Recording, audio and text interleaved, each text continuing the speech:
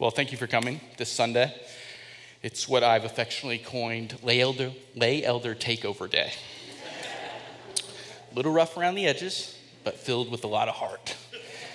And as we do so, we are violating a sacred tradition that's emerged in all of Christendom. We are not allowing this to be Youth Pastor Sunday. So, my apologies, Zach. Over the past couple of years, as we've had to be separated because of this act of social distancing, as we've reflected, Blue Valley has had new ways to try and celebrate the Lord's Supper. And through these different avenues of gathering and celebrating the Lord's Supper, the Lord has really done a work in my heart and just really transformed my own approach to this ordinance. And so this morning, as we prepare to take the elements, I'd like for us just to reflect a bit upon the Lord's Supper. I'd like to do so in a different way than what we're typically used to doing. I'd like to look at the Lord's Supper in the context of the Last Supper. So the Lord's Supper was given by Christ as part of the Last Supper, and every one of the Gospels gives a different view. So we're going to do a sprint this morning, so I hope you're ready to run. We're going to wash ourselves in Scripture. We're going to take a look at how the Last Supper is constructed in each gospel. And through that, I think it will give us a new picture of what the Lord is doing and sharing and telling the disciples as part of the Last Supper and thus as part of the Lord's Supper. So let's begin our sprint. In the book of Matthew and in the book of Mark, the authors dedicate a portion of one chapter each. Matthew chapter 26, if you're taking notes, and in the book of Mark, chapter 14. And we're not going to read through this unless, if you're really quick at turning the Bible, you may be able to follow along, but we're going to move quickly. So in the book of Matthew and the book of Mark, the Last Supper is constructed in the exact same way. And there's 5 elements presented in the Last Supper in both Matthew and Mark. So here's the scene of the Last Supper in both Matthew and Mark. The first element. The disciples have a discussion about the venue for the Passover meal. This is where the Lord tells them to go prepare a place for them to gather and have the Last Supper. The second element, Jesus reveals that one of the disciples will betray him. The third element, we have this rich gathering. It's the institution of the Lord's Supper. Then the fourth element, Jesus foretells Peter's denial. And just as a note here, just as an aside, the Gospels of Matthew and Mark also note that all the other disciples said, "Oh, I will never deny you either, Lord." They make that little note. So Peter gets the blunt here, but all the disciples declare, "Oh, Lord, we will never deny you." And then the final element that we see in Matthew and Mark as part of the Last Supper is that then Jesus departs with them to pray in the Garden of Gethsemane. So 5 simple elements that we see displayed in the Gospels of Matthew and Mark in the Last Supper. Let's go to the book of Luke now. Luke also dedicates a portion of one chapter, chapter 22, to the Last Supper. He includes all of the same 5 elements that Matthew and Mark did, along with 2 additional elements. So Luke, briefly, in chapter 22, there's the discussion about the venue for the Passover meal. Then Luke combines the institution of the Lord's Supper and a revelation that one of the disciples will betray him. Then we have a new element. The disciples, it seems quite randomly, all of a sudden have a dispute over who will be the greatest. And then Jesus concludes this little argument with that beautiful quote, "Let the greatest among you become as the youngest, and the leader as one who serves." Then we're back to similarities with Matthew and Mark, where Jesus foretells Peter's denial. And then another new element in the Gospel of Luke, Jesus links himself to Isaiah 53:12 and says, "And he was numbered with the transgressors," showing that Jesus was the fulfillment of Scripture. And then finally, we go back to the similarities between Matthew, Mark, and Jesus and the disciples depart to pray in the Garden of Gethsemane. So we go to the book of John. And so, as we've come to see in Matthew, Mark, and Luke, you would expect that John would devote how much to the Last Supper? A portion of one chapter.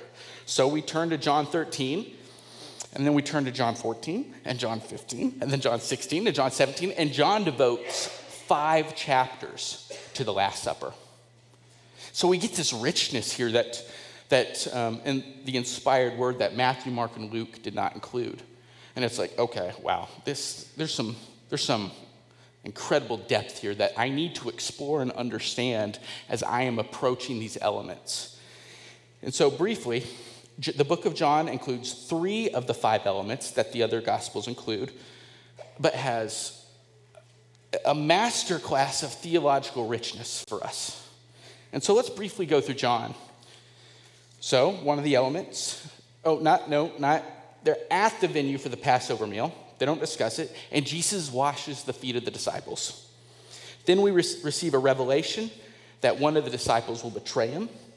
And then instead of instituting the Lord's Supper at this moment, what John includes is that Jesus gives a new commandment in chapter 13, verses 34 through 35. So where the other Gospels include the Lord's Supper, Jesus says this: "A new commandment I give to you, that you love one another, just as I have loved you.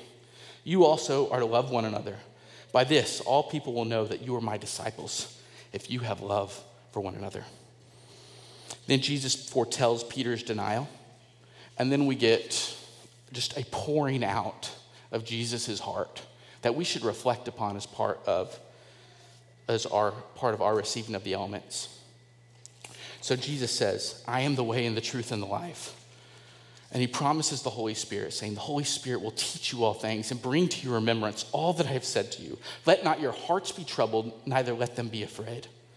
And then in chapter 15, "I am the vine, you are the branches. Whoever abides in me and I in him, he it is that bears much fruit. For apart from me, you can do nothing." And then later in 15, "As the Father has loved me, so have I loved you. Abide in my love. These things I have spoken to you, that my joy may be in you and that your joy may be full." And then in 15 and 16, he says, "The world will hate you, the Spirit will guide you, your sorrow will transform into joy, and take heart, for I have overcome the world." And then in chapter 17, we come to the high priestly prayer where Jesus speaks to the Father and he says, "Holy Father, keep them in your name, which you have given me, that they may be one, even as we are one. I do not ask for these only, but also for those who will believe in me through their word, that they may all be one, just as you, Father, are in me and I in you, that they may also be in us, so that the world may believe that you have sent me." And then Jesus and the disciples depart for the Garden of Gethsemane. So as we prepare to receive the elements this morning, I want to offer just 3 quick points of emphasis about the Lord's Supper and what it should bring to mind as we reflect upon our Lord. The first, the restorative power of Christ's word and work. Let's reflect briefly on the Bible's brilliance, just as in its literary construction. You see what Matthew and Mark do is offer this phenomenal pairing in their telling of the Last Supper.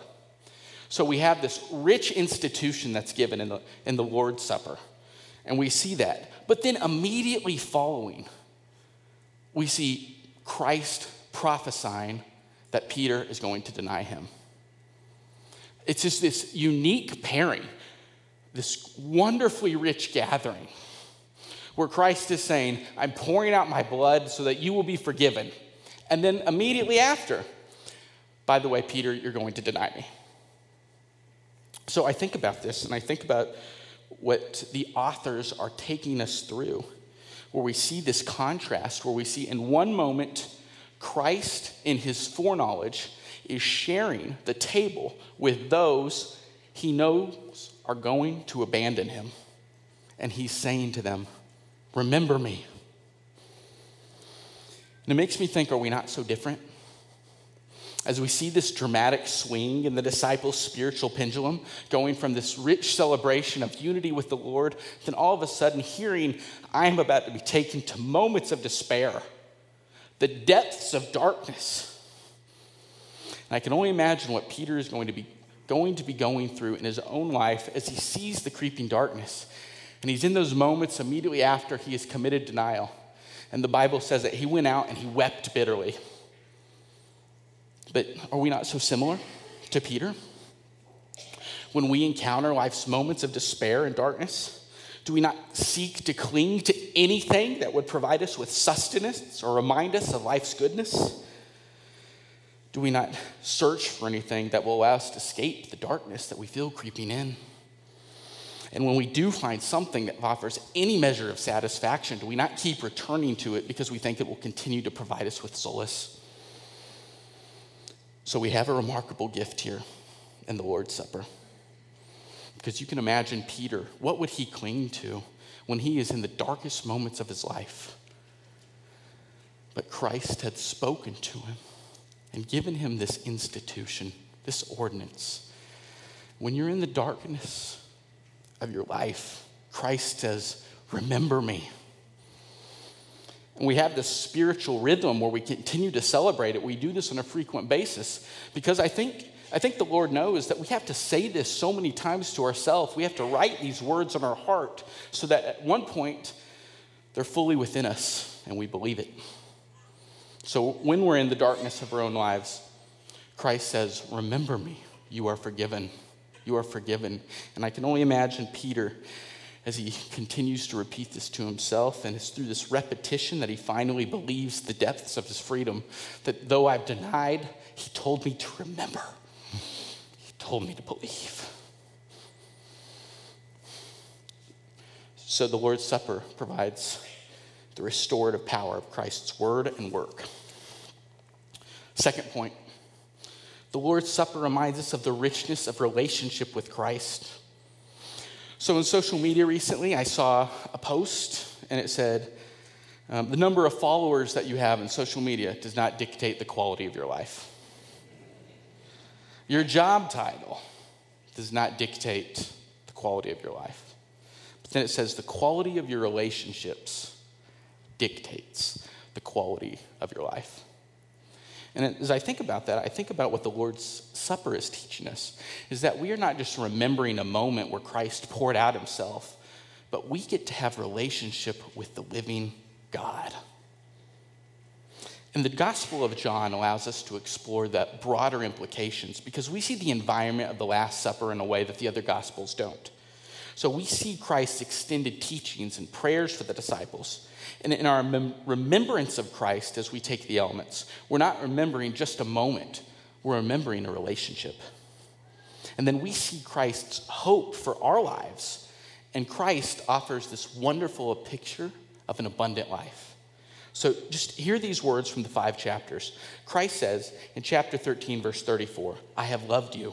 In chapter 14, verse 27, peace I leave with you. My peace I give to you. Not as the world gives do I give to you. Let not your hearts be troubled, neither let them be afraid.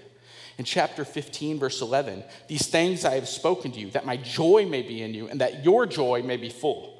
In chapter 16, verse 20, you will be sorrowful, but your sorrow will turn into joy. And then finally in chapter 17, verse 26, I made known to them your name, Father, and I will continue to make it known, that the love with which you have loved me may be in them and I in them. So it's through this act of remembrance in the elements that we remember, yes, what Christ has done for us, but not just in that moment, but in that relationship. And then as we saw in John, we're further reminded to abide in him, to trust him as the way, the truth, and the life, and to find our sustenance in him as the true vine. And then finally, last point of emphasis through the Lord's Supper is that the Lord's Supper reminds us to love one another. And we see this more specifically in Luke and John. The Gospels of Luke and John both point to the commandment to love our neighbor. And in fact, in John 14:15, it says, if you love me, keep my commandments.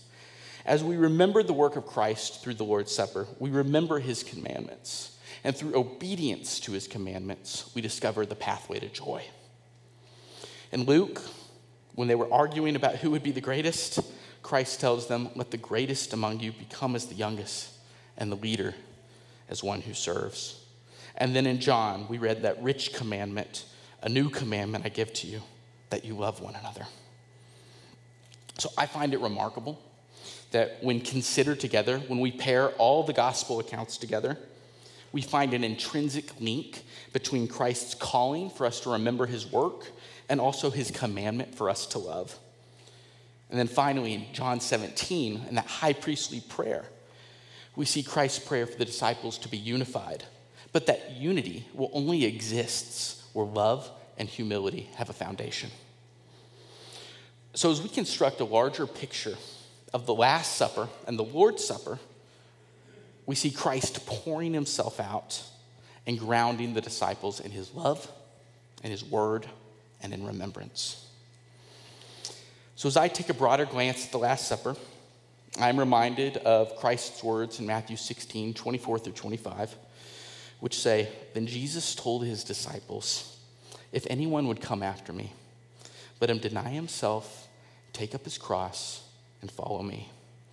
For whoever would save his life will lose it, but whoever loses his life for my sake will find it.'" This is seemingly upside down logic. I save my life, but I lose it. I lose my life and I save it. But see what Christ is calling us to here. He's calling us to something bigger, to a newness of life. For we must empty our vessels. We have to empty them of our despair, our anger, our fear, our pride, our greed, our indifference.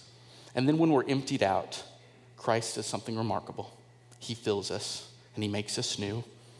And he puts in us his love, his joy, his peace, his patience, his hope, and his faith. A remarkable thing happened when I was driving here this morning. I must confess, I'm a guy that turns on Christmas music in early November and don't mind it until after Christmas. But the radio stations this morning had moved beyond Christmas. I turned the radio on, expecting to hear, "Maybe Mary, did you know?" And I heard Bruce Springsteen instead. Quite the surprise. So what we're talking here is the joy of Christmas beyond Christmas. That you can have the joy of what Christmas represents every single day. And I pray that you are discovering and unearthing this joy through your relationship with Christ. That we are restored through Christ's words and work. That we have a richness in life because of our relationship with Christ. And that we may be liberated from a non-fulfilling self-pursuit and find a more purposeful and joyful life through loving our neighbor. So as we prepare for the Lord's Supper, consider not only what Christ has done, but what he wants to do in you and through you.